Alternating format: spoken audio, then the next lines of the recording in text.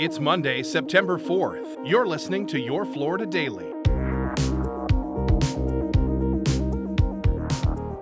I'm John Ambrone. 4 people, including 3 children, are dead after a crash in a Poinciana neighborhood. Troopers say a 15-year-old driving a car ran a stop sign and slammed into the victim's SUV on Laurel Road Sunday. The woman driving the SUV was killed, along with 3 passengers, an 11-year-old, a 9-year-old, and a 1-year-old baby. A man in the SUV, along with 3 other teenagers in the car that caused the crash, survived but were injured. At this point, troopers aren't saying anything about possible charges. The 4 members of NASA's Crew 6 mission are back on Earth. Their SpaceX Dragon capsule splashed down just after midnight off the coast of Jacksonville. Nearly an hour later, the crew members came out one by one. Crew 6 featured 2 Americans, 1 Russian, and the second person from the United Arab Emirates to fly to space.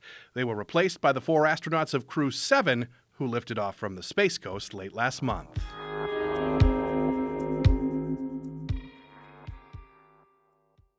And anyone thinking of spending Labor Day at the beach is being warned to be on the lookout for dangerous rip currents.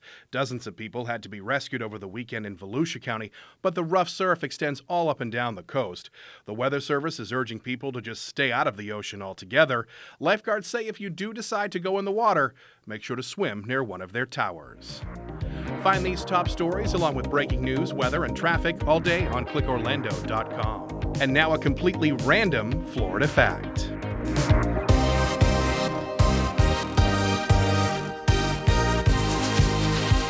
It was on Labor Day in 1935 when Florida was hit with one of the most intense hurricanes ever recorded. The storm made landfall between Miami and the Florida Keys, with maximum sustained winds estimated at 185 miles per hour. The storm then turned northward and moved all the way up Florida's Gulf Coast before making a second landfall 2 days later near Cedar Key. The Labor Day hurricane caused massive destruction and the deaths of over 400 people. Your Florida Daily is produced by WKMG News 6 in Orlando.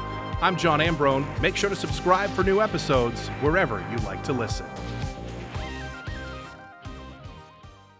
Hi, I'm Candace Campos. And I'm Lisa Bell. We're the hosts of Florida Foodie. It takes a lot to get your dinner on the table each and every day, and it has a huge impact on how we live, our economy, the environment, even politics. On Florida Foodie, we are talking with the chefs, farmers, CEOs, and small business owners who make their living feeding you, as well as the activists and community leaders working to ensure no one goes hungry. Join us every other Tuesday as we serve up some food for thought about what you eat.